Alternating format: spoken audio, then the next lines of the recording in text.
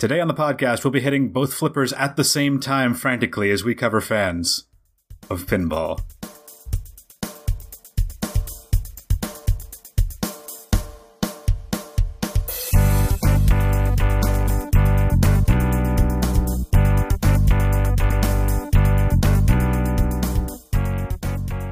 Hello, everybody, and welcome back to Fanthropological. Thank you for downloading and listening to this episode, or watching if you're watching us on Twitch. My name is Nick G, and today we're going to be talking about fans of pinball, and here with me to do that are my two best friends, Nick T.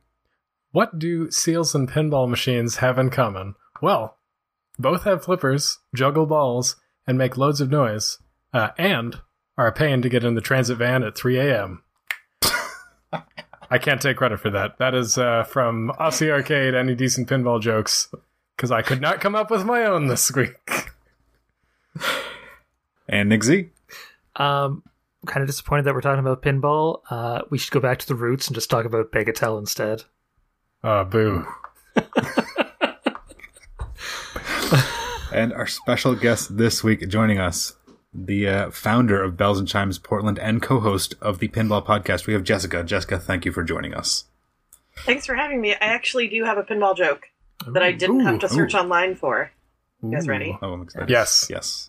All right. What's the saddest part of a pinball machine? No idea. Got nothing. Do you want to guess? Or am I going to do this? I just keep thinking of, like, the plunger, the flippers, the bumpers. It's like, so I clearly don't have anything that's a pun. The gobble hole. Gobble hole's a pretty happy place on a pinball machine. A lot of points to be had in there. The saddest part of a pinball machine is the left out lane. Oh. That's... Thank you. Wait, why did the call just go dead? I don't know why it would go dead, because that is probably the best that we were going to get. I do like that you went to Aussie Arcade for that, though, because, man, I love Aussie Arcade.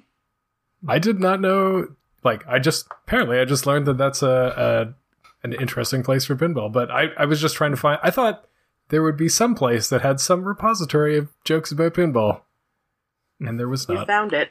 Oh, really? Gonna have to do some more digging after this podcast. See what other gems are in there.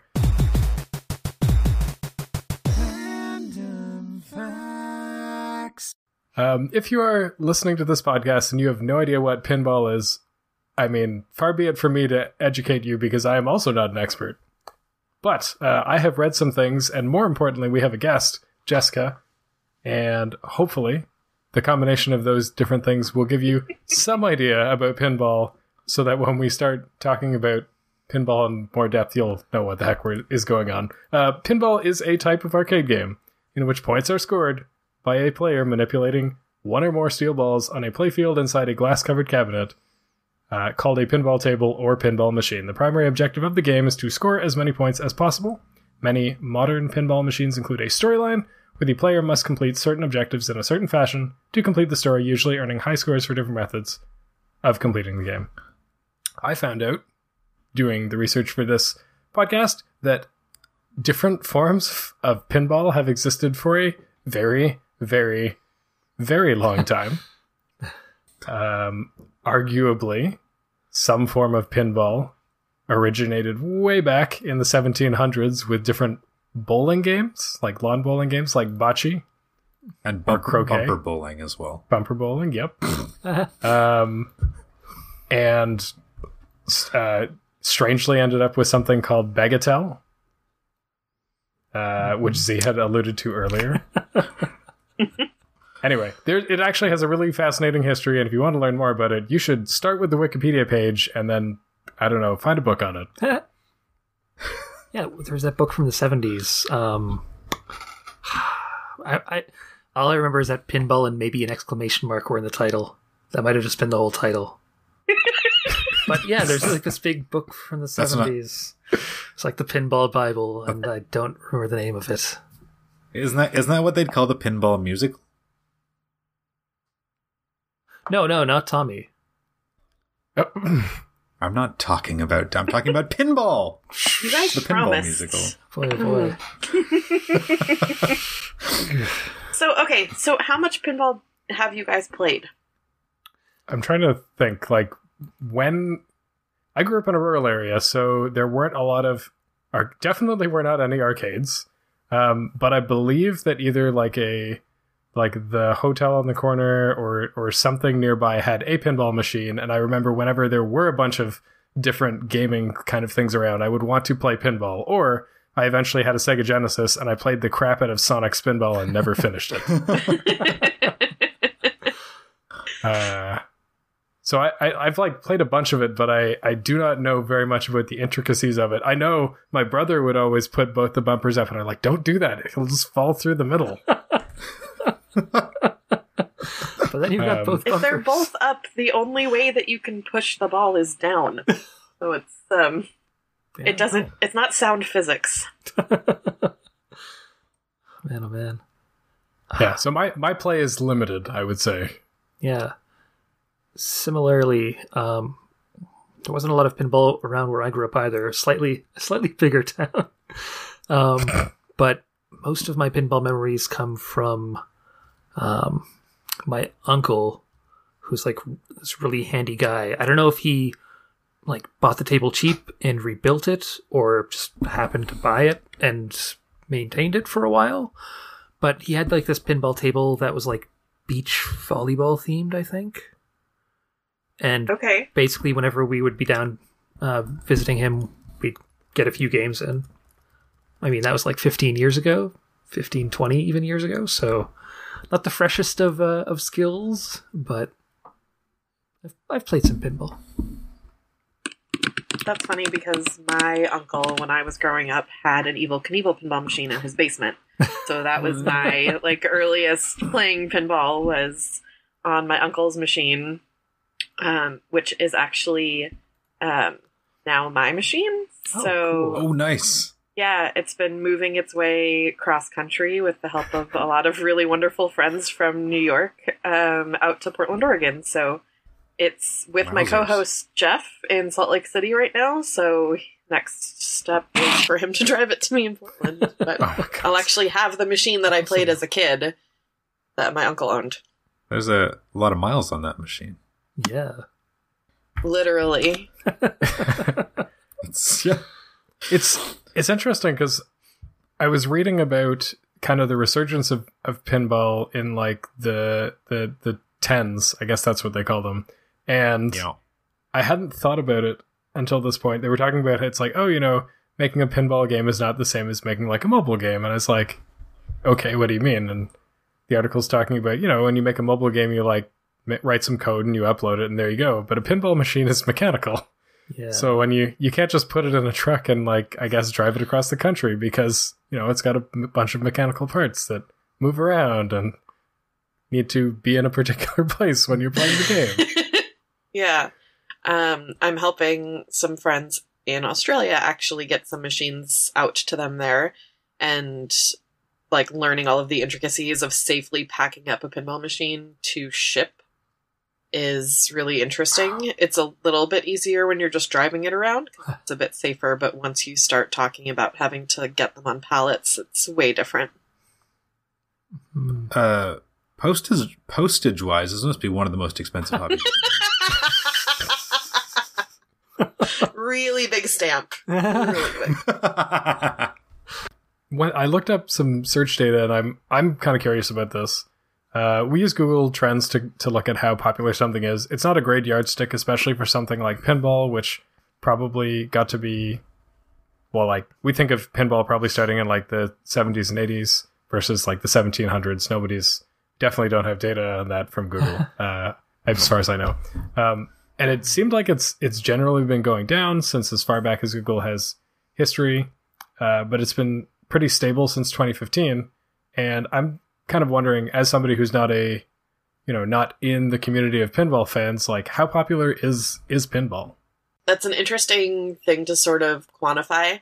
I can say that there are a lot more arcades opening, barcades opening now kind of all across the country and all around the world. You see communities are growing constantly. So in the Portland, Oregon area, there's actually a website and app called Pinball Map. So pinballmap.com, or Pinball Map is the app. So you can actually pull up all of the cities that you travel through or the one that you're in and see how many machines are around and where they are, and you can leave notes on condition. You can just kind of get a good picture of where the pinball is. So in Portland right now, there's over 800 machines on location to play, public locations. So that doesn't count private collections. Oh, wow. Yeah. And in Seattle, it's a similar number. I think that they're around the 800 machine mark now as well. And Seattle, Washington actually has, I think, 9 or 10 weekly tournaments that happen. So you can play pinball every day of the week in a competitive setting and have a choice of where you want to play that competitive pinball. Portland has heaps of events. I do Bells and Chimes. Casually, we do meetups every first Wednesday, which is just getting together, and it's a group of rad ladies playing pinball and having some drinks, and it's a community, not competition based. So we just get together to have fun, teach each other some tricks and tips and that kind of thing once a month. And then I also do a women's competition once a month for Bells. So I give 2 different options. And even finding time for those things in our pinball scene right now seems really heavy, because we have weekly tournaments, then monthly tournaments, then someone else started monthly tournaments, and then someone's like, okay, I'm doing another weekly tournament. It's like, oh my gosh, there's so much happening. And then there's bar team leagues and just all of these different options for people to get involved to play. And I've only seen it increasing since I started playing. I've been playing as an adult for about 4 years. Before that. And as a child? Yeah. I played as a kid. You know, my mom talks about we would be, because I grew up in New York, so we would be out on Coney Island, like at Nathan's, and I'd be standing on a milk crate playing pinball. And that's like an early memory she has of me playing from the time I was growing up. And then, you know, when I was in middle school, we'd play in bowling alleys and stuff. But I got involved in the music business and the comedy scene when I was living in Chicago, and I didn't drink. So I was never in bars or in places that I would really see pinball. Like if I was in a bar, it was for a concert. So I kind of completely missed all of those years of pinball. So I kind of was in it as pinball was getting back into popularity. It's lots of ebbing and flowing, but I mean, I have friends who have been playing since, you know, pinball was at its kind of high point, you know, early mid 90s, and you have a lot of classic machines that came out from that time, and production was still really high, and they're super talented, either competitive players or they're collectors who have all these amazing machines from a time when you can buy a bunch of machines and they weren't as expensive as they are now. Oh, dang. Yeah, that was interesting, because as I was reading through the history of pinball in the 70s and 80s and 90s, it's interesting because it's like by 1997 there were only 2 companies left. Yeah. So I can only imagine that with 2 companies left, nobody's really producing machines. It's like, well, you're gonna pay what we got. This is all there is. Yeah. So Stern Pinball is the one that really stuck around during the decline, and they still make games now. They're the biggest manufacturer of pinball machines in the world currently. So a lot of the new titles that you see, like all of the big bands and movies and, you know, those kinds of licensed titles are typically coming out of Stern, and they crank out several different titles a year now. And then you have newer companies that have recently opened and started producing games in the past few years, which is awesome, because that's not a thing that back in like the early 2000s that anyone ever thought would happen, because they're like, well, pinball is dead now. So to have brand new companies that are coming out, so you've got Jersey Jack in New Jersey. They did Wizard of Oz was their first table. The Hobbit, Dialed In, and now they just did a Pirates of the Caribbean machine. So they're doing well. And then you have Spooky, which is a family-run company in Wisconsin. They did America's Most Haunted. They did. They're doing an Alice Cooper machine right now. They did a Rob Zombie machine. Cool. And that's a company that, for me is really inspiring in our community currently, because it's literally a family company. And they were doing a podcast and wanted to make machines. And they're like, we're going to do this. And they're in Benton, Wisconsin, which is, we went to the factory. It's off in the literal middle of nowhere. But it's like, we can afford to do this here and make it something that people can buy. And one of my favorite new machines is Total Nuclear Annihilation, which was a machine that this guy, Scott Denisi, he's brilliant, designed and built in his house and would take it to pinball shows. And Spooky, this family company, saw his design and they're like, we want to help produce your game. And he's sold, I think they shipped out over 500 units of that machine now, which is incredible for a small startup independent family company coming into the pinball market right now.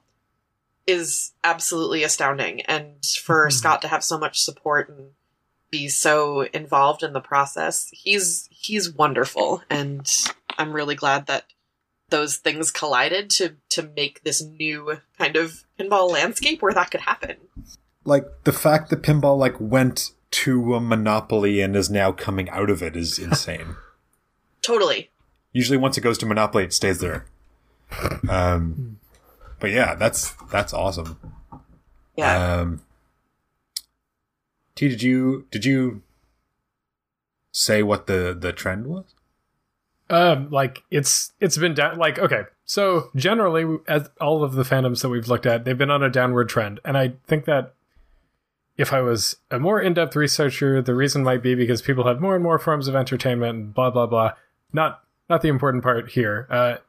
The part is that it went down. But since 2015, it's been like flat. Most of the time when we're looking at trends, they just kind of like slowly go downward because people are less interested in it or whatever. I don't know the methodology behind that, but it was flat, which was interesting, which means there must be something that's kind of like fighting to keep people looking up pinball. Let's look at home collections and people purchasing machines or trading machines, because that's always been a thing that's been around. It's interesting. There's one designer that I am absolutely in love with who worked in the 70s and 80s named Steve Kirk. And he was so ahead of the curve back when he was designing. So he is the first person to put something on a pinball machine about tournament play. Like, he started his own little...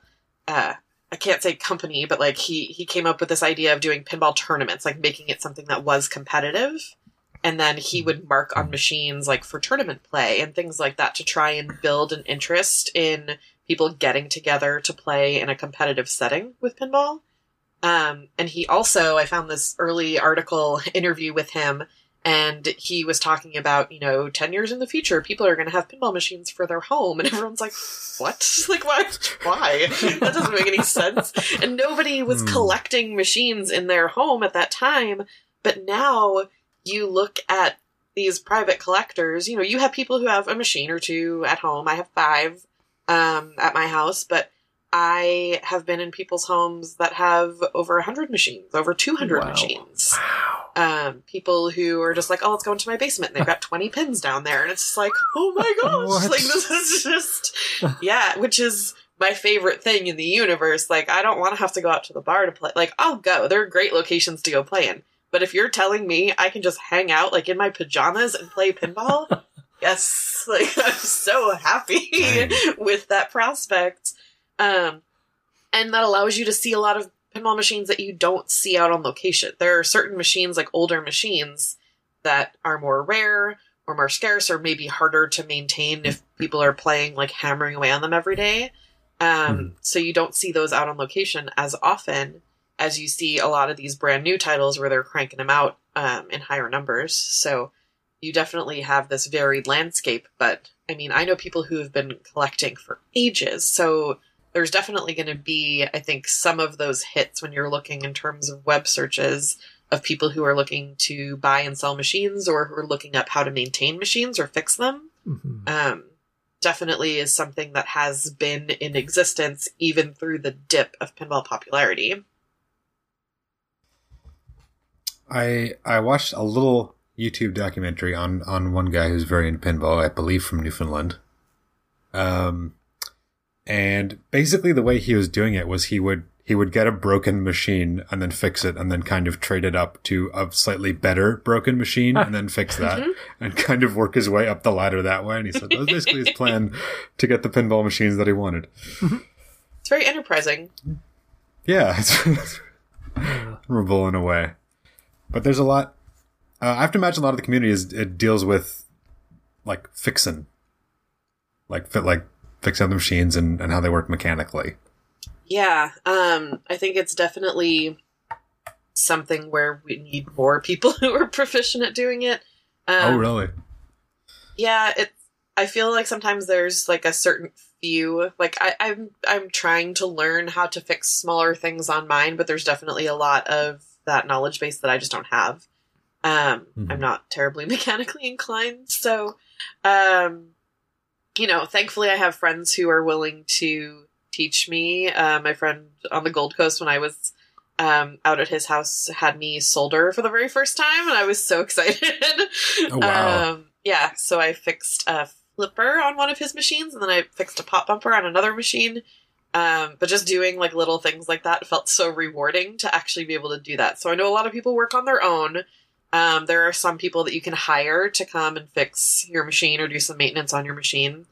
There's also just some good basics to like always keep your machine clean, like wax your playfield and do things like that that'll keep it just running a little bit smoother. But definitely I think there's going to be a need, especially with the hobby growing as much as it is, for more people who are skilled at actually being able to go in and diagnose and fix machine issues.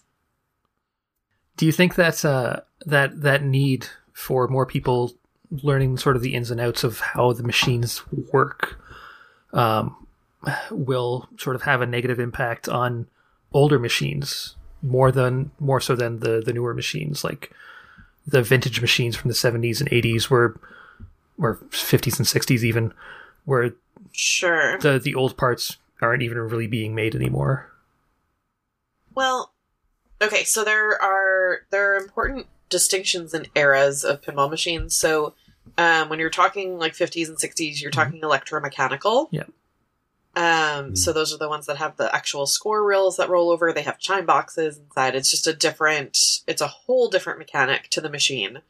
Than when you transfer in the 70s, mid-late 70s, over to solid state technology. So it's going to digital displays, you're going to digital sound, and then again, all of the wiring, everything, like the boards, everything's changing as you move from one to the other. And then from solid state, you've got early solid state, then you go to late solid state, and then you go to dot matrix display, so the DMD era, which is a whole different type of machine to work on than the solid states, which is whole different from the EMs. And now you have this newer generation where you're going to, all of the LCD screens and things like that, but the mechanics are still similar-ish to the DMD. And I do have friends who are just comfortable working on the newer machines. Yeah. And the electromechanical is probably the one that's the knowledge base that's in most danger of dying out. There was a guy named Nick. Imagine that. Hey. Who was... I forget his last name, but he put together this project that he documented in like a little blog where he traveled around the country and helped teach people how to fix their old electromechanical machines. So he has this knowledge base, and he was hoping to share with other people so that the machines don't die out. Yeah. Which is really cool for him to do. And there's actually another Nick, because why not? Let's just keep adding to the pile of Nicks, who has a podcast called For Amusement Only. It's the Bingo and EM podcast. And he does a lot of great instructional stuff on how to fix old bingo machines and EM pinball machines. Okay, so like the knowledge is out there. Is the I guess the risk of that knowledge dying out a kind of a major concern in the community, or is it more or less just the people who like EMs are the most worried and everybody else is just shrugging their shoulders.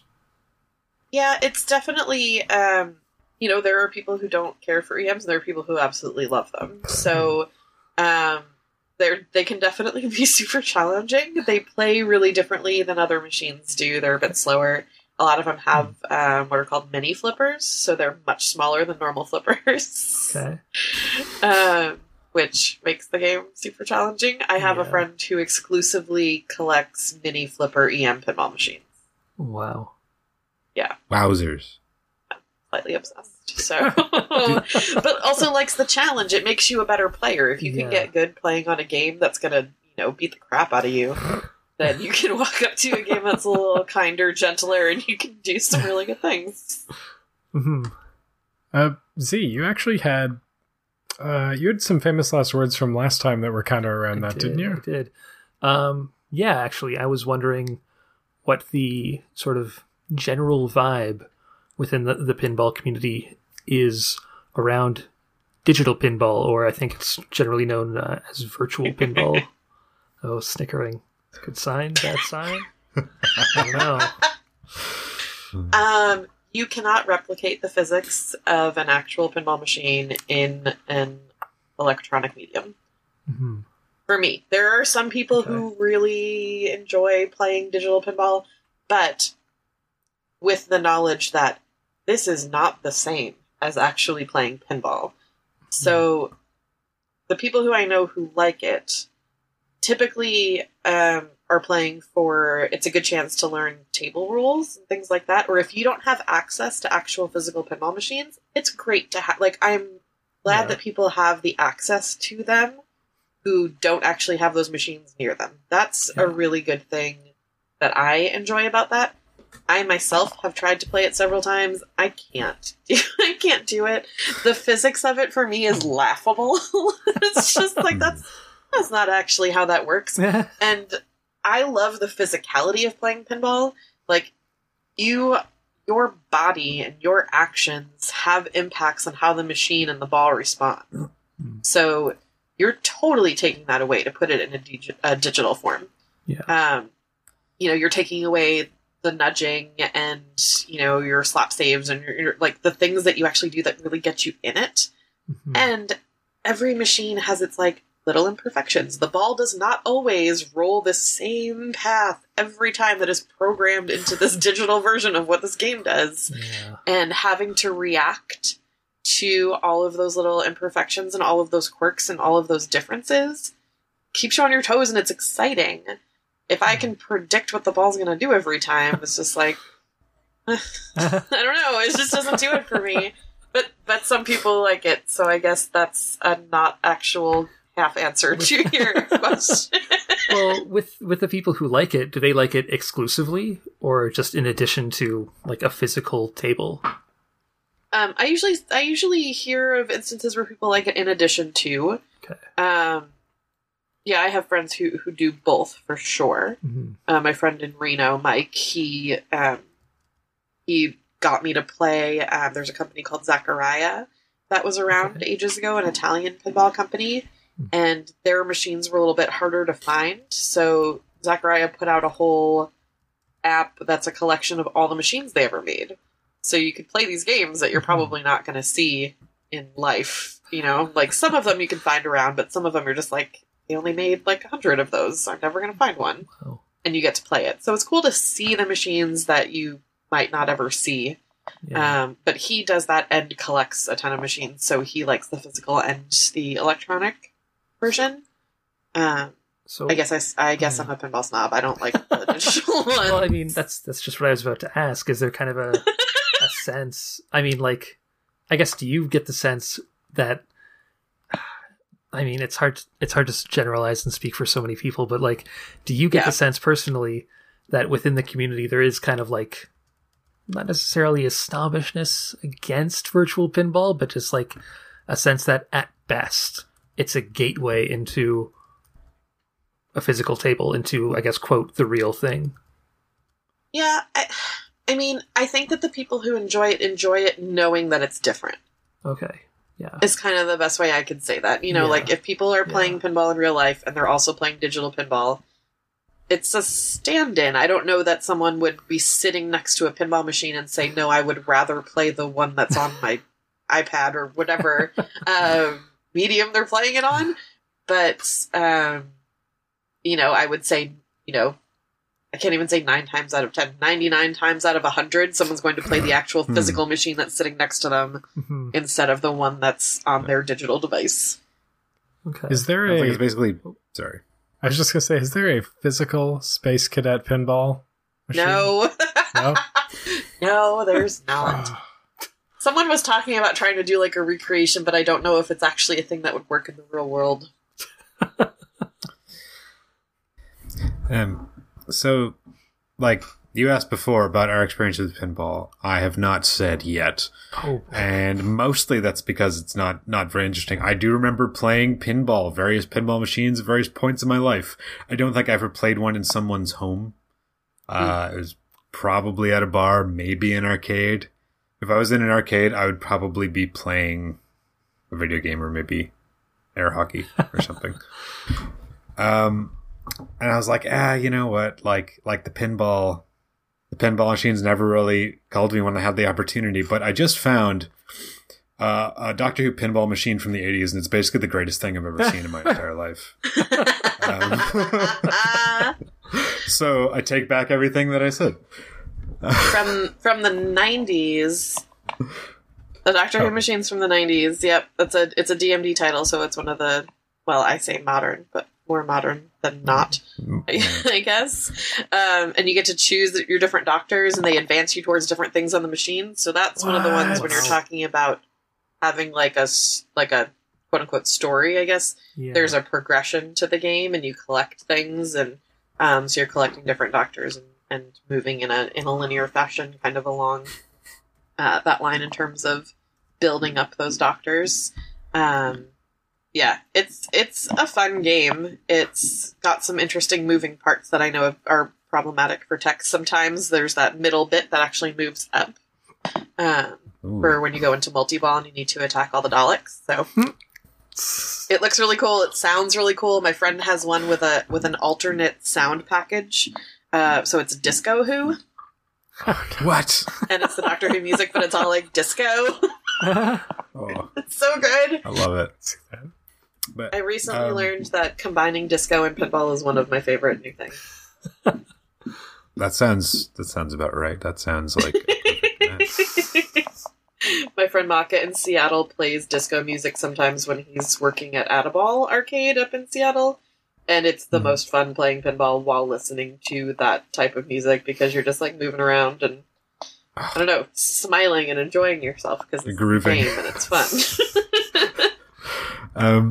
I think I'm getting back into it, looking at this thing, reminds me of like why I never kind of went for the pinball. I think I was at such a basic level because I wasn't like super interested in it that I never engaged with anything that was supposed to be happening. All I could see was like, I'm just hitting the ball with the flippers. I was just concentrating on doing that and never engaged with any part of any movement or progression that was going on. And I feel like that is, I'd have to get slightly better in order to begin to get into it. That's fair. When I go to play a new machine, my whole thing is tell me 3 things about this machine. That's all I want to know. Okay. Like, tell me 3 things I should be working to do. Because if you tell me more than 3, I'm going to forget immediately, or I'm going to try and do too many different things at once. So, I was originally telling people I only want 2 things. But if those 2 things don't work, I want a backup. So now I'm like, okay, you can tell me 3 things about a machine. So, good things for when I have brand new players, like come into Bells, for example. We'll talk about a skill shot. So like the very first thing that you should try to do when you go to play the game. So what are you aiming for first?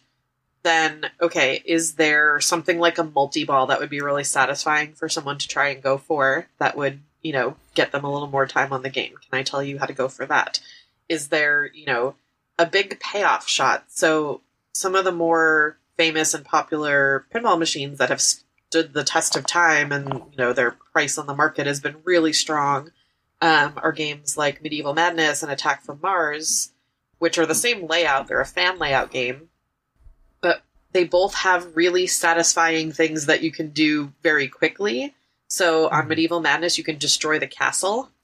There's a big castle in the middle, and you open the drawbridge and you hit the gate, and then when you get through the gate and get into the castle starts shaking and you destroy the castle. Oh, damn. That's really cool for someone to do, and all you have to do is learn to hit this one shot. Similar on Attack from Mars, you destroy the saucer by hitting the thing in the middle and then hitting it in the saucer, and you destroy the saucer, and the game goes crazy. World Cup Soccer... Doggy soccer, you get goals, and the machine yells "goal," and it's like very victorious. So That's super satisfying. You have certain things on certain games where you can point people in that direction. Where if I say to you, "Aim for the goal," you know, okay, I need to try and hit this one shot. And when you do it, the game is really, really happy and rewards you, and you know how happy it is. So when you go up to a machine, if I can tell you a couple key things that are kind of hook you onto that game. Once you nail that and you've really dialed, okay, this is the one thing, this is the second thing she told me, now we can start to look at, okay, well, what is that actually doing to your progression in the game? So as you get more goals, you're actually moving through different cities in that game, and then you have like the World Cup and you're going against different countries. So you're like traveling around, you're battling different countries, and it like goes through multi-balls, and you start to see, when you look at the playfield of a machine, all these lights are starting to come on that'll tell you, you've accomplished this task. So you've got this multi-ball. You've moved through this city. You've done, and it'll tell you all the different things you've done. And you can actually see your progress. So it's almost like achievements in video games. You get your little trophies that pop up. There are things on a pinball machine that will tell you, you have accomplished this task. Now you get to move on to the next one. So if you just like take the time to orient yourself to the machine that you're in front of, it will tell you pretty clearly, you know, this is your path and these are the things you've done and this is what you have left to do. We have a question in the chat about the mechanics of pinball, which might be a good time to ask about this. They are asking, they notice, this is Duo from Thule, is curious. They notice in a lot of movies and TV, when someone is playing pinball, they nudge the machine for a tilt. Not sure of the purpose, but does it actually work? So the tilt is what you want to avoid. Nudging has been a part of pinball since before pinball had flippers. So, yeah. So if you go back to like a bingo table, so Humpty Dumpty was the first pinball machine to actually add flippers. Prior to that, you would have a plunger and the steel balls, and then a bunch of pegs or pins. Okay. And then you would bounce the ball. So you would nudge the machine. You could do that by pushing it like up and forward or to the sides to kind of get the ball to bounce where you wanted it to bounce. And then it would go into different holes. So when you're doing that, like the whole purpose of, you know, manipulating the ball, the whole mechanic behind that was the nudging. If you nudge it too hard, you'll tilt it. So tilting ends your ball. You're done. Oh. No more points. So in flipper pinball and modern pinball, it's similar. And the tilt mechanism, so there's actually a ring inside the machine, and then there's a plumb bob that hangs like a teardrop shape inside of it. So as you nudge the machine and you set it swinging, when that plumb bob hits the inside of that ring, it'll give you a danger. If you hit it again, it'll give you another danger. And if you hit it a third time, it'll tilt. So you can get those dangers. It's like, warning, warning, like, please don't do that to me. And then you back off. But like gentle nudging, so it's all a matter of degrees, is totally expected and normal for pinball play. If you go too hard, you can actually slam tilt a machine. Like, it's bad stuff. So you don't want to be, you never want to hit the top of a machine. You never want to hit glass. That glass will explode. I've seen it happen. So when you see people angry and like hit their fist on top of them, no, don't do that. Don't ever put your drink down on top of glass, because that spills under the lockdown bar and then you can't clean that shit out. Like, it's in there forever. But yeah, nudging the machine is totally normal. Being a dick about it is not normal, or shouldn't be normal. So nothing too hard, but nudging definitely has an influence. So you're actually moving the machine under the ball. So think of the ball as a fixed point, If it's going somewhere you don't want it to go, you move the machine under it. Then the ball goes somewhere else. Or you nudge it off of a rubber post or off of a slingshot, that kind of thing. Totally normal to do. Tilting is not good. So it sounds like before the flippers, pinball was kind of like Plinko. Kind of. Yeah. But with nudging. But with nudging and like larger posts. So if you have a chance to look at a bingo machine, that's when they were actually gambling devices. So pinball was actually illegal for a long time because people thought that it was a gambling device. Bingos 100% were gambling devices.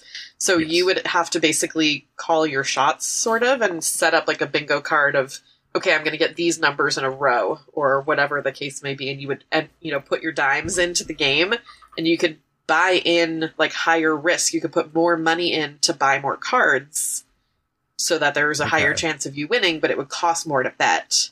And then you would essentially cash out if you actually got the line that you were going for. It's an interesting and very intricate thing that I'm not explaining very well, but you could bet on bingos. So pinball is a game of skill, but was considered a gambling device still when it came onto the scene. And there was this very famous court case where Roger Sharp actually went into court with a pinball machine and like Babe Ruthed his shots. Like he called what he was going to do, and he proved in a court of law that pinball is a game of skill and not a game of chance. I love it. Man. Yeah. And pinball was actually still illegal in a lot of places. It was only legalized in Montreal like a couple years ago. What? Yeah. I know you must be telling me the truth, but I just can't believe it. Wow. Oh my god, here it is. Decades of prohibition over. It's legal to play pinball in Montreal. Dated April 8th, 2017. Yeah. Well, thank goodness. What? Wow. What? Right? First thing I do next time I go to Montreal. Is find a pinball machine and go You should. at it. There's some great places to play there. That opened in 2017. Right. Totally legal. Yeah. But that reminded me, like the flipper adds scads so much like new life to the game. It reminds me of a concept every Canadian will be very familiar with in basketball, when James Naismith said, "Why don't we cut the bottom out of the baskets?" And that way you can just keep playing immediately. Yeah, you don't have to wait for somebody to push the ball out with a broom handle. I still prefer playing basketball where someone has to push out.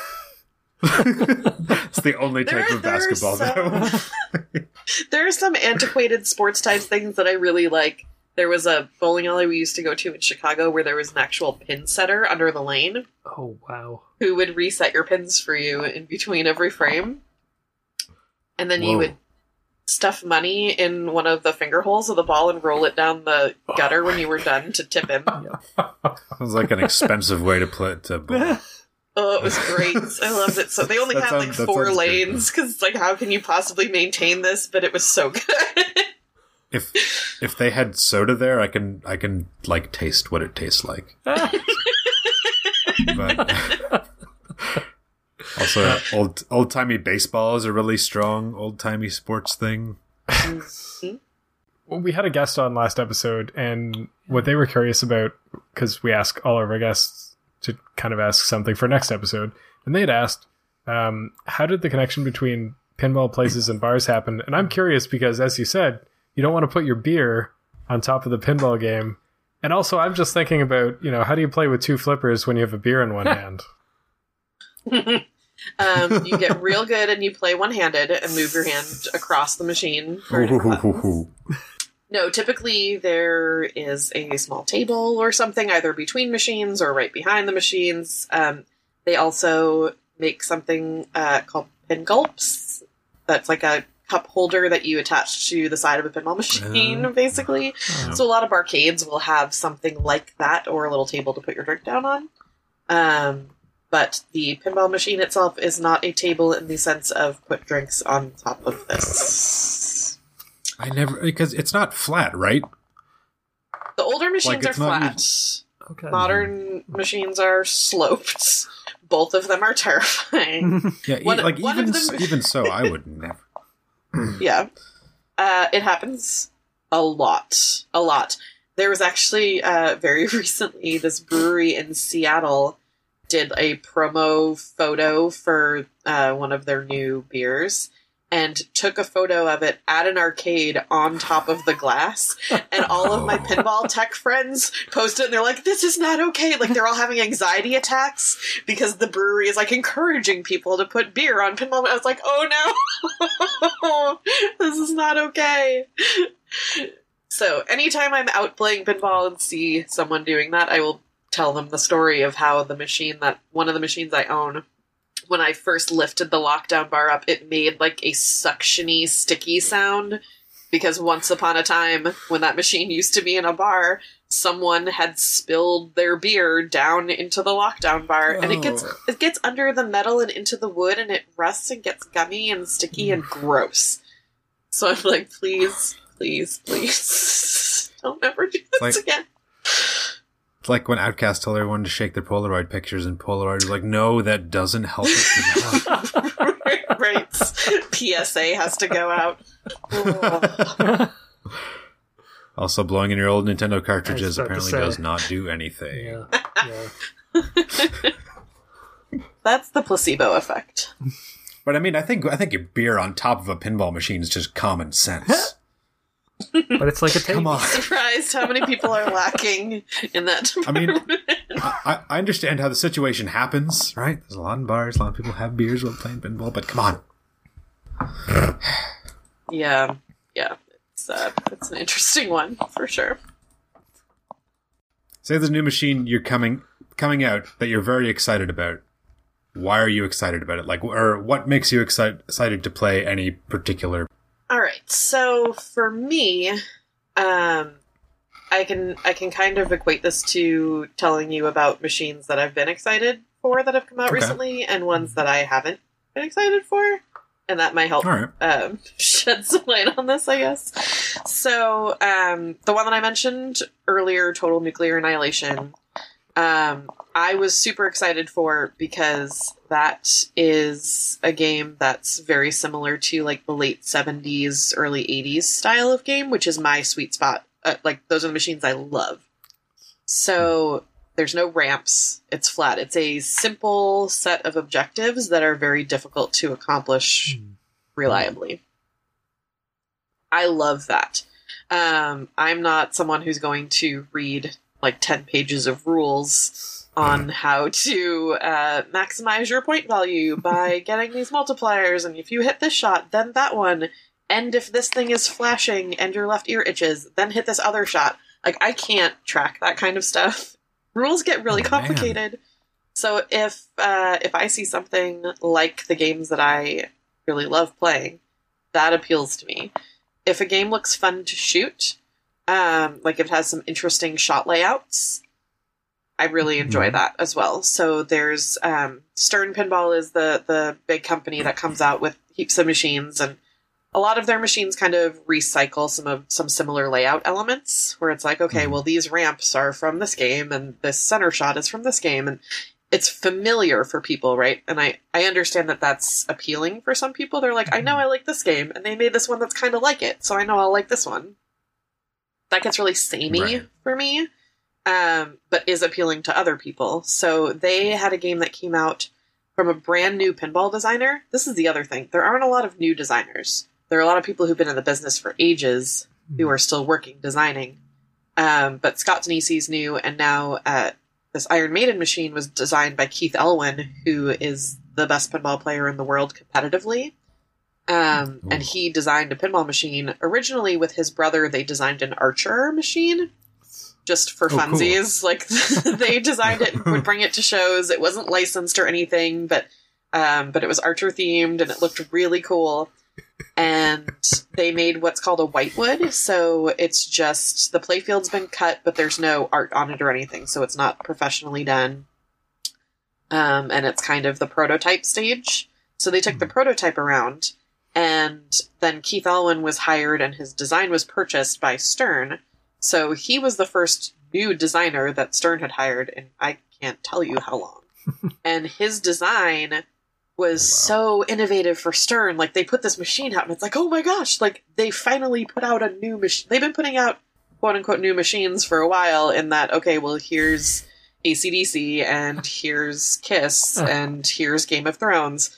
But a lot of the stuff in those games was, like, very similar to other things. So then they put out Iron Maiden, and you're like, holy shit, like, they put out a new game. Like, nothing in this machine is like anything that we've seen for a long time. So that gets me super excited to play that machine.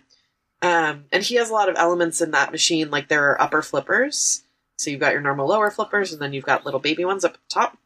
And they hit these, like, tight loop shots that are so great, and they remind me kind of those earlier solid-state games in a game that has ramps and multi-balls and all this other stuff going on. So I love the combination of different things that he has going on there.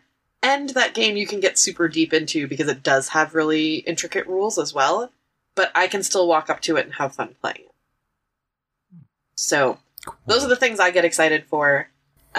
Seeing machines that are kind of same-ish layouts, or where things don't necessarily make sense, or I have to learn too much about them in order to enjoy them, are the things I don't get excited for. That reminds me a lot of, like, board games these days. especially board games that are for, like, licensed properties. Right.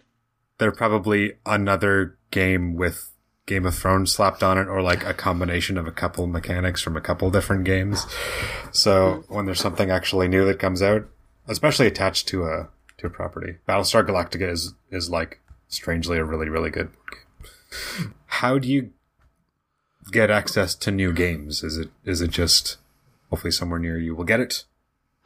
With as many locations as we have in the Pacific Northwest, someone will get it. Is pretty much a sure thing.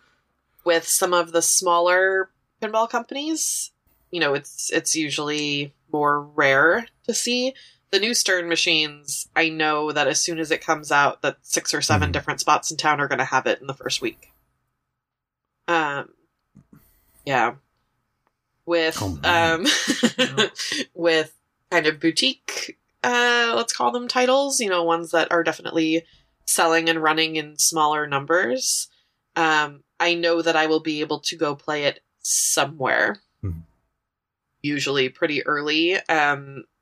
Typically the smaller companies give precedence to locations. So yes, a lot of private collectors are buying their games, but if they're selling it to a spot that's going to put it out so that lots of people can go play it, they'll usually ship those out sooner. So this way more people have access to go play it, which I like. That's a good way to get the game out and get people excited about it. So that's kind of similar. So one of the newest machines that's out from one of those smaller companies is that new Pirates of the Caribbean game that Jersey Jack Pinball released. And there's one of them at C-Bar, which is where I run the casual Bells and Chimes meetings every first Wednesday. So it's kind of right in the heart of Southeast Portland.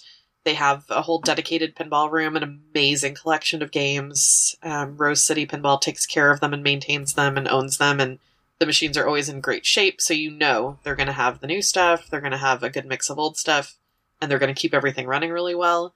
So that game is out there, and I know that they're going to have those sorts of things. They had Total Nuclear Annihilation when it came out. They had Dialed In when it came out, so those kind of smaller run machines, a spot like that will have, which is wonderful that so many people have access to play those machines when there are a lot of cities where people will never see those titles. This is kind of a noobish question, but at these different barcades and places where you can play on the pinball machines, how does that physically work? Because I know that at one point in history, with all sorts of arcades, it was coin operated. And, you know, if you're just learning how to play pinball, I imagine you can go through a lot of quarters really fast. You definitely can. That's a thing for sure. A lot of places will have kind of price breaks. We're fortunate in Portland that a lot of locations still have machines that are, for the most part, machines are 50 cents a play. Some of them are a quarter a play, and then you'll see some that are at 75. But you go to other cities where games are $1 a play, or, it gets more expensive. Ooh. And definitely if you're newer going in and playing some of these new, fast, brutal machines that they have out there, that's not a very satisfying dollar to drop. But there are things that you can do to kind of earn more games. So machines, modern machines, so DMD, Era, and, even late solid state and the new LCD machines, they have what's called a match. So if you look at your score, you look at the last 2 numbers of your score, and then the mechanic, the computer will kind of go through and do a random last 2-digit number, and if you match that, you get a free game. And then there's also a replay value. So if you hit, let's say, 25 million points on this machine, you get a free game. So it encourages you to work harder and play better and actually be able to hit those goals. And as you do better on the machine, so if you got that 25 million replay, the next time that you play it, the replay may be 40 million. So it knows that you've done well, and it says you can do better than that to do this again. So there are ways definitely where you want to learn to stretch recorder, so you practice and you get better. There are also locations like Ground Control is the oldest arcade in Portland. It's downtown, and they do free play nights. I think it's once a month, maybe, where it's $5 entry, and then everything's on free play. So that's an opportunity for people to go and play a bunch of different games for a lower price. It's also usually super crowded and not not a physical space that I want to walk into on a free play night. But that's a way that people can go and try out more games. There are some arcades that do everything on free play, and then you pay an entry fee. I know one of my favorite things to do when I go back home to New York is to take the drive out to Asbury Park in Jersey and go to the Silver Ball Museum, which you pay like a daily entry fee, and you go in, and they have so many games. Like, they're just beautiful, and from all eras, like spanning all of time, but none of the brand new stuff that you see everywhere. So it's like, I think their most modern games are mid-90s. And then they also have the new releases just from Jersey Jack Pinball because they're in Jersey. So those are the only brand new machines you'll see there. But then it goes back to like the 50s and like all these old wood rails and stuff that you never see anywhere. And they're in great shape. So you get to go and pay. It's like, okay, here's $15 or $20. And then you're there all day and you get to play all the pinball you want. Which is awesome. Plus it's on the boardwalk.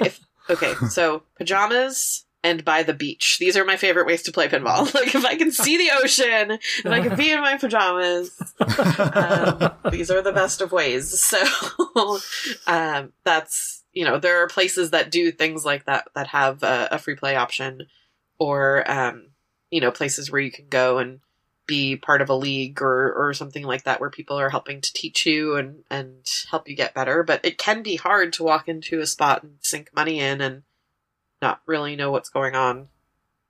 I never played it at anyone's house, so I always, if I was going to play it, I had to pay. Yeah. And I was like, I don't know. As I said, air hockey. Maybe skee ball. So, but you play arcade games, right? So you said that, when you were playing in the arcade, you would play, like, video games. Yeah, it was a matter of, like, when you were talking about before, like, having those kind of things that you know about the game or things to aim for. When I was playing pinball, I had no idea. When I played a video game, I knew what I was doing. Right. So you felt more comfortable straight away walking up to a video game, like you could play it for longer, even the first time you were playing it? Depending on the game. I mean, if it's like Mario or something, I know how that goes. Right. Or like a shooter, But yeah, I never, pinball always just looked like chaos to me. I felt incidental to what was happening with the machine. I know I wasn't, but No, the thing about pinball is that you get to try to exercise some kind of control over the chaos that's happening under that glass. Ooh. See, the glass is a metaphor for... No, I'm not going there. What I was going to say was, I was reminded of one other opportunity that I had to play a bunch of pinball, and it was when I went to MagFest last year, where they had a whole bunch of arcade games set up, and also a whole bunch of pinball machines. Yep. Which I was like, oh, if I ever wanted to actually like really play, you could, because there wasn't like too many people that you couldn't just sit at a machine and play it for a bunch. Totally. And there are a lot of shows. So our local show is the Northwest Pinball and Arcade Show that happens in Tacoma, Washington. So kind of right between Seattle and Portland. And that's late May, early June. And you go and there are hundreds of machines to play. In Pittsburgh is where every year is the world's largest pinball tournament. So this past year there were 843 players from around the world playing in the tournament. So there were 350-ish games that were just in the tournament. And then there were hundreds of pinball machines that were also out in the free play arcade area. So you can go to shows like that, like arcade shows, and see a lot of pinball machines out. And they have them all over the country. They're, anytime you see kind of a gaming show, there's sure to be some pinball. And that's another thing where you pay like a door fee and then the machines are free to play. So that's another good chance to do something like that. Well, I'm going to MagFest this year, so I'm going to play the heck out of some pinball machines.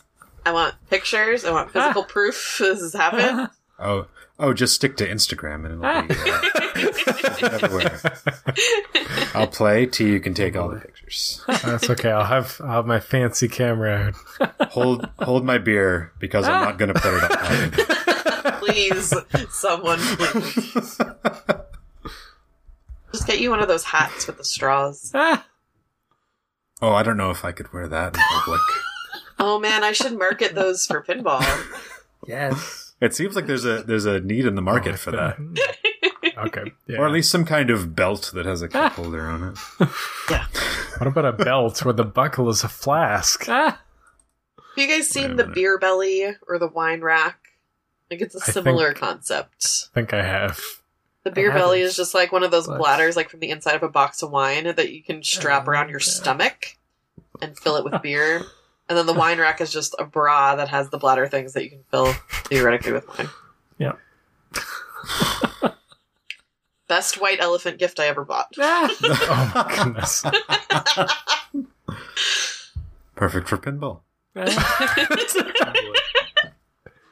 You'd mentioned a few new designers who have started to design tables and, breathe some life into tables that might have otherwise just been the same thing with a different skin or a different theme over and over again.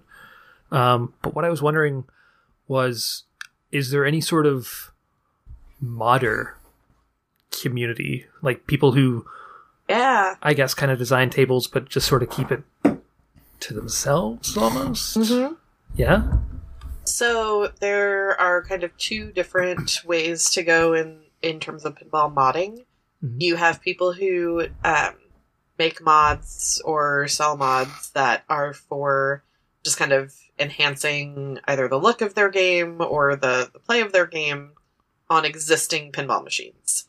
Okay. So there's a company called Measle Mods, and they make kind of licensed mods that they sell that can go in. So you can take them and wire them, and they either do lights or vibrations or whatever that kind of go into your existing machines.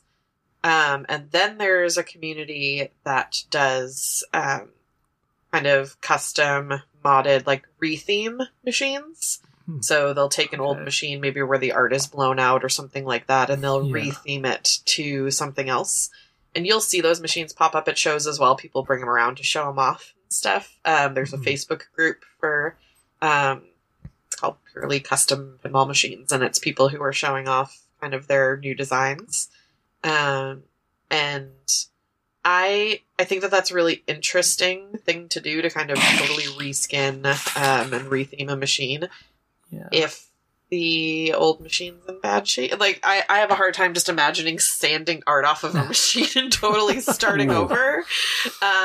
There's a machine here in town, which is a Walking Dead comic book theme, so it's like taking art from the comics, not from the TV show. Yeah. That someone rethemed a Barracora machine, which is an old, an early solid state machine, which I love, and the art on Barracora is gorgeous to start with. So I'm like, oh no, like, please tell me that it was in really bad shape before you change it into something else. But, you know, they've done that, and that's actually out on location here. So there are people who do it and then either keep it because it's something that they genuinely love. Like, I would love a Barbarella pinball machine. Someone please make me a Barbarella pinball machine. But it's not a thing that's ever going to exist. So I would need to take an old machine and turn it into a Barbarella machine kind of thing. So people do that, and then people do things to put into machines also. Okay. Just the way, one more really quick question. Like, the way you were reacting to the potential of people just sanding art off of machines. Oh, it breaks my heart. Are you alone in that? Or is there sort of a sense across the pinball community that old tables should be preserved rather than just used as for scrap or to mod? I definitely think that if a machine can be saved, it should be saved, and I think that's a pretty, common mentality. My friend Dan has a company called Tilt Cycle, which is upcycling old pinball machine parts. So he'll take parts of playfields or cabinets or old bumpers and stuff that are kind of beyond repair, and he will upcycle them into art pieces or night lights or Christmas ornaments and all different things that he makes out of those. But they're typically machines where you would pretty much have to redo the entire thing to get it back to a playable state. But if it's something as minor as, like, okay, let's do a little bit of touch-up and let's put some clear coat on it, or let's Mylar it to keep everything smooth and playing well, I think that generally is the direction that people tend to go in more often than not. Okay. All right. Because old pinball art is art. I mean, you look at some machines and it's just like, it's really gorgeous. There was a designer named Python Angelou, and if you look at the playfields on the machines that he designed, like, did all the art for, it's an art piece. Like, you look at it as a whole. It's not a bunch of pictures that are kind of stuck together in different spots. You look at it and the full playfield is one cohesive piece of art. And his style was very distinctive and unique and beautiful. So I don't know, like, ever thinking that someone would take something like that and strip it down. I'm just like it's kind of like when that woman repainted over that the portrait. It's like, that's not what that. No. Like, let's just leave it. Maybe just leave it. Yeah, it's this very interesting thing for me to see that, but I can't imagine someone kind of tearing down, art that's savable, to put something onto. I feel like that's pretty standard, the way that people are thinking. And if someone is looking to do a rethemed machine, they'll typically ask for, like, okay, I'm looking for a beater machine, or I'm looking for a machine that's kind of roached out where, like, the wood's exposed and stuff on the playfield. It's, that tends to be what people go for because they're going to have to tear that all off anyway. The one thing that I wanted to ask, and the reason that I said that it might be a closing question, is because it's about the future of pinball and the future of the pinball fandom. And I was wondering, as a fan of pinball, Jessica, what does the next 10 or even 20 years of pinball and pinball fandom look like to you? In my dream world, for this community, for this fandom, this is a community that I've become very involved in a very short period of time and have continued to be very involved in. And the future of pinball is female, and it is queer and trans and inclusive. It is a world where I want to see more representation from every walk of life. It's a hobby and a fandom that's been dominated by white men for a long time. And that's fine. Like, that's historically, you look like video games. And pinball is one of those communities that's a little more niche, so it doesn't get that light shown on it very often. And being able to see people who are more conscious of the changing landscape of the people who are actually playing the games is the way that pinball is going to move forward. I want to see female pinball designers. I want to see companies that are owned and operated and run by minorities. I want people who are not represented in this community to be more and more represented in this community. It's a difficult landscape to change, and I don't think that we're going to get better as a whole until it does. So that from kind of the human side of things is really where I think the future of pinball is going to go. You've seen a lot of change. You see way more women playing pinball now, which is awesome. Like, I can travel anywhere in the world and meet up with, I call them my silver ball sisterhood. Like, I can put a call out and find some rad ladies to go play pinball with, which was really hard to do when I started playing. I was like, where is everybody hiding? So that's something that I think Bell's changed for me and helped kind of change the numbers in terms of participation in the Portland pinball scene for women. And everywhere has their own. There's Babes in Pinland in Seattle that has an amazing turnout of women who come out to events, and it spills over into the rest of the community, which is awesome.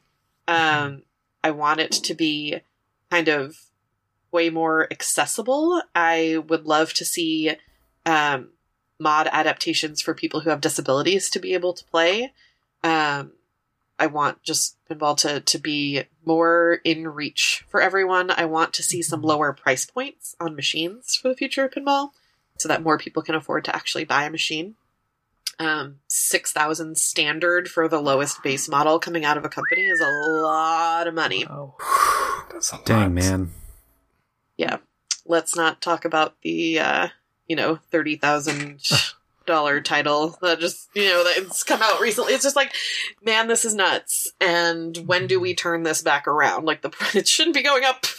We should have options for people. So, more accessibility, more inclusion, and I feel like, we're pushing in a good direction with it. And more new designers. I really feel like that's starting to happen very slowly. And I think that that's really going to diversify the landscape and give us more options of different types of machines to play. So, yeah, I feel like we're moving in a good direction. We just need to push it a little bit more. I think we might continue in that direction. But I'm going to take us on a little bit of a detour. I'm going to take this shiny silver ball onto the ramp. I don't know how I'm going with this. But I'm going to take us to the spotlight for just a...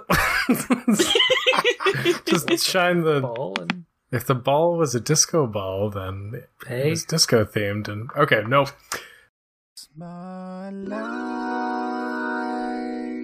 I'm going to bring up this week's Spotlight, and the Spotlight is a chance to highlight a cool, usually a cause or a fan project related to the topic that we're talking about. This week we're talking about pinball, and I found a project called Project Pinball, which you can find at projectpinball.org.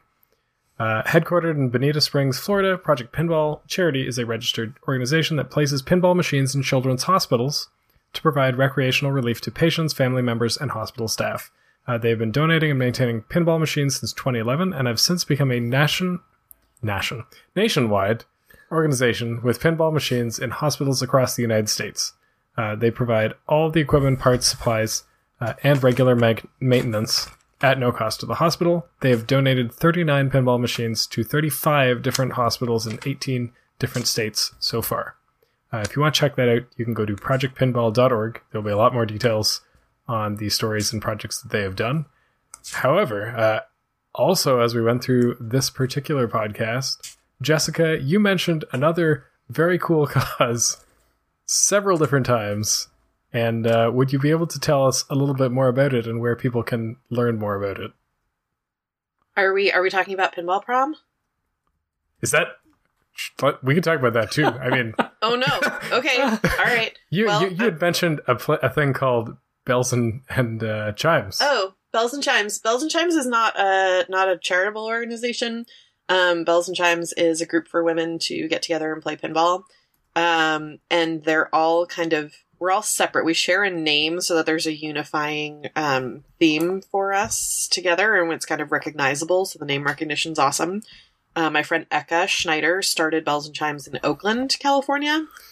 And soon after I started Bells in Portland, because my very first pinball tournament was a novice tournament that Eka ran in the coffee shop below my friend's apartment. So I was visiting the Bay Area, and my friend Matt is actually the one who got me into pinball as an adult because he had pinball machines at home. So I was like, I can just hang out in the morning and play pinball. This is my favorite thing. So that's how I really got into playing, and he's the one who kind of encouraged me and helped me get my first pinball machine. But I went to Eka's event, and she was so warm and so welcoming, and she set up kind of this really fantastic vibe for the whole thing.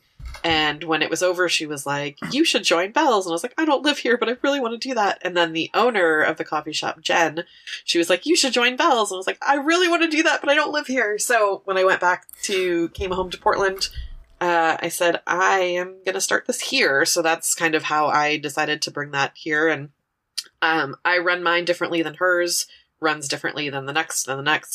But after that momentum started going, Bells and Chimes chapters started opening all over the country, all over the world. So it's an amazing thing to see how many Bells chapters are popping up. So you can go into a bunch of major cities that have pinball scenes and find women's only tournaments or events. And for me, in terms of Bells, when I say that we're for women, it's any self-identified woman. So cis, trans, non-binary, however you're identifying yourself as female, you're welcome in our space, and it's a safe space for you to be in. C-Bar here in Portland is our home base, like I said, for those casual meetups, and we get the whole pinball room to ourselves. So I know a lot of women who have been harassed while playing pinball out on location, who don't necessarily feel comfortable going out and playing on their own. This is a time that you can come and you don't have to worry about any of that. I know that's not everyone's experience, but I'm sensitive to the fact that people have had that experience. So what I'm trying to create is something that's definitely open and welcoming. And then in our tournaments, those are open for anyone, so people can come and cheer people on, be encouraging. Very good rule of thumb is just don't be a dick. So you can come and you can be supportive. Like in life. Yeah. In life. Yeah, that's a real good rule. But yeah, you definitely see Bells chapters everywhere, and I love seeing it grow, and I love kind of sharing. I'll do, we talk about different things that we're doing in our club versus what people are doing in other places, and we share ideas, and we have kind of a little worldwide network of female pinball players, and it's so encouraging, and it's such a wonderful kind of community within a community to be a part of. We did at the world's largest pinball tournament, Pinburg this year, we did the first women's international pinball tournament. My friend Kate Martin from New York ran that, and I was one of the tournament directors, and it was amazing because it was all women players, all women tournament directors. And then we did an online commentary stream for the finals, and it was all female commentators. And I love that so much. It was really important for us to be able to have that, and we did it, and it was a huge success. So, oh dang, yeah, it's definitely growing. It's a thing, and I love it. Sorry, all the rambling. No, that's exactly what I was looking for. I'm just totally going to tell you about prom, though. Oh, okay. Yeah. You can absolutely do that. But one thing I want to mention, if you want to find out more about Bells and Chimes, you can go to bellsandchimespinball.com, which will also list all of the different chapters. I will include it in the show notes, so that if you do not know how to spell that, it'll be in there. You just click on the link. To anyone listening out there. Sorry, I didn't mean to cut you off, but I was like, ooh, don't want to forget about this. that'll totally, it'll bring you to everything. So Eka maintains that site. So thank you, Eka, for keeping that alive. And it links to all of the different Bells chapters. And then I do charitable tournaments through Bells as well. So every year I do a pinball prom, which is a fancy dress split flipper tournament. So you register in pairs, and then split flipper is when you each take a flipper and you play at the same time. Oh my god. So it's like a collaborative thing, and it's super fun. So I just announced our next pinball prom is going to be on November 30th here in Portland at C-Bar, and it's to benefit Trans Lifeline. So it's a 24-hour helpline for trans individuals, run by trans individuals. So if anyone is looking for some counseling or advice or needs someone to talk to, they provide that service free of charge. So especially with everything in our political climate right now, it's super important to support them and what they're doing. So that's who we'll be raising money for on November 30th. I was just quickly checking on my phone. When is this episode being released? The answer is before November 30th. Yes. Even better. That sounds like a fun but maddening to only have one flipper to be sharing a machine. Oh, did you want to briefly mention the Pinball Podcast? Oh, right. All right, so I do this podcast. It's called the Pinball Podcast. We record and release about every other week if we're on schedule. So it's me and my friend Jeff, and we're just going right now kind of through like a little bit of a shakeup because there are so many pinball podcasts that are kind of out there right now. Where we're really focusing on kind of unique aspects of different machines that we like, talking about focusing on different designers and things like that. But it's just two buddies getting together and talking about things that we're super enjoying in the hobby. And it's a good time. I'm a fan of what we do, which is good because I'm part of it. It'd be terrible if I was like, yeah, I'm not super into it. At thepinballpodcast.com. And if you've made your way through all of the Pinball Podcast and are hungry for more, you can always go over to fanthropological.com and check out all of our episodes, each one on a different fandom. If we've done your fandom, please listen to the episode and let us know what you think. Or if we haven't, let us know about that too, and we'll get on it. Nick at thenixcast.com is where you can send that. The three of us are the Nixcast and can be found all over the internet at the Nixcast, Twitter, Instagram, Facebook, and YouTube, etc. So give us a holler over there. And for this season, this fall season, this Doctor Who season, the Nixcast has you covered because we are going to be covering Series 11 of Doctor Who in our podcast Who in Review, which can be found over at whoinreview.com. Let's say late Sunday night, early Monday morning, not long after the episode airs. The episode will be up there, and you can hear our rotating cast of 6 reviewing the first Jodie Whittaker season. So check that out at whoinreview.com. I think that's all I have so to see. Alrighty. Thanks, G. If you'll follow me, humble viewer, humble listener, over to this pinball table called podcasting. We at the next cast will take the right bumper, right flipper, and you can take the left, and you already have because you're listening to this podcast. Thank you very much for listening. Thank you very much for watching. But this is something we do on a pretty regular basis. Pretty much every week we're out here waiting for people to come and play pinball with us. Pinball podcasting, podcast pinball. I don't know where I'm going with this anymore. But I'm editing this. Don't worry about it. Just throw out a bunch of words, and I'll make a sentence out of them. I'm just gonna let it all drain. I'll just let it all drain. Anyway. Oh. Yes, he's gone full tilt. Oh god. Oh no.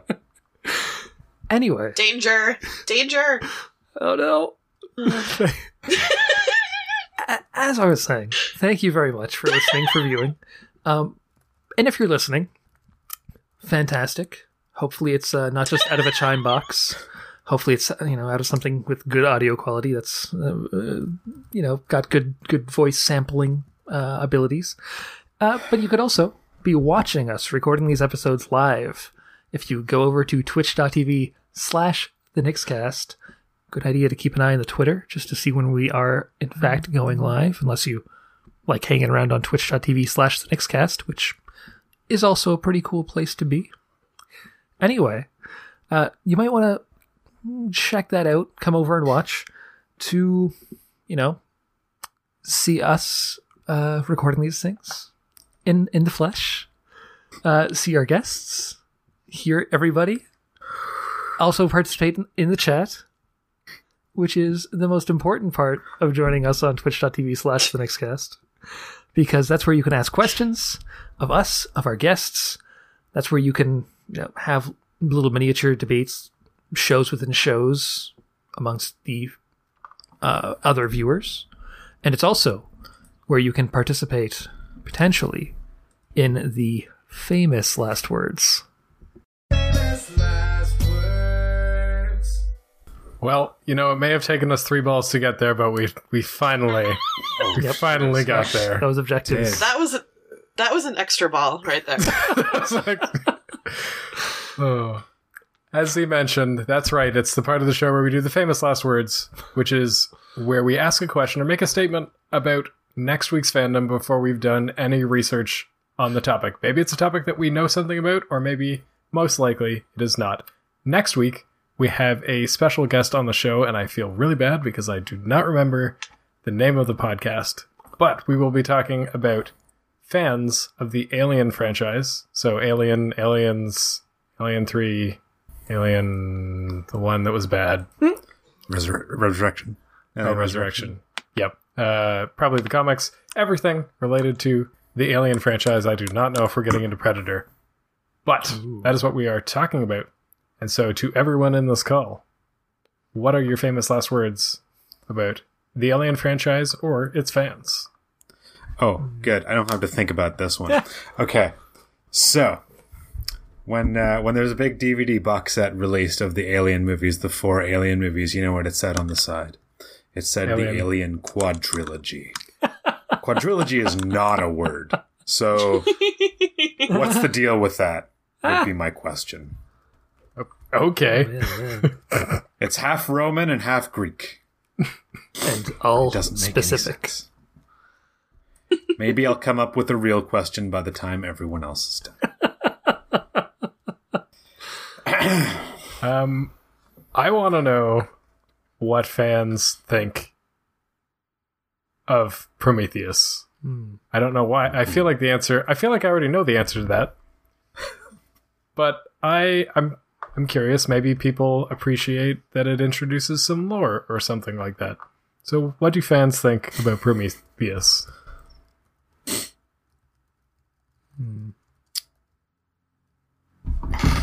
Actually, better question. Do fans dislike Prometheus or Alien Resurrection more? That's a good one. Yeah. Oh, I have actually a very similar other question. Is there a sense of alien versus aliens in the fandom? Because they're both beloved movies, but they're very different from each other. Yeah. So there's actually an Alien/Aliens pinball machine. Ooh. From a company that folded right after it was released. So there's not a lot of them. And it's real buggy because they could not provide any kind of support for it, which is a shame because it's really fun to play. The physicality of it, the shots are really interesting and cool.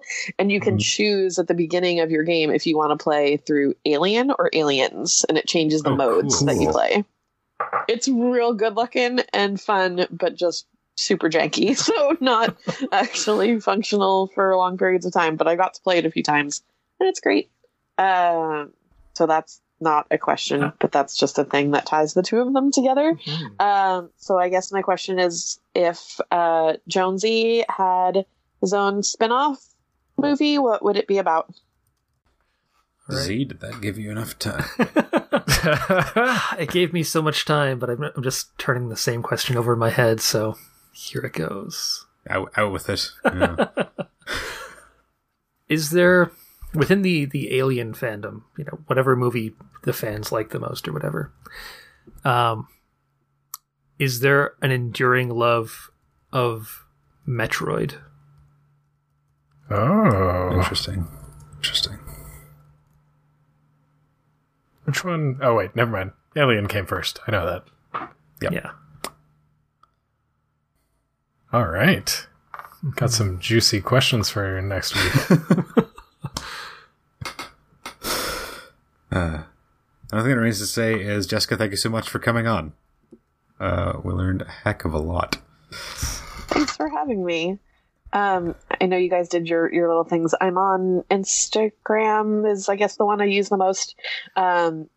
Just me and my random pinball adventures is at Twazu, TWAZU. And then if you're looking for Bells and Chimes specific stuff, it's at Bells Pinball PDX. If you have a sign-off for the podcast that you would like me to say instead of the stupid one I say now, please send it to g@thenextcast.com. Until then, until next time, we will talk to you next time. Goodbye, everybody.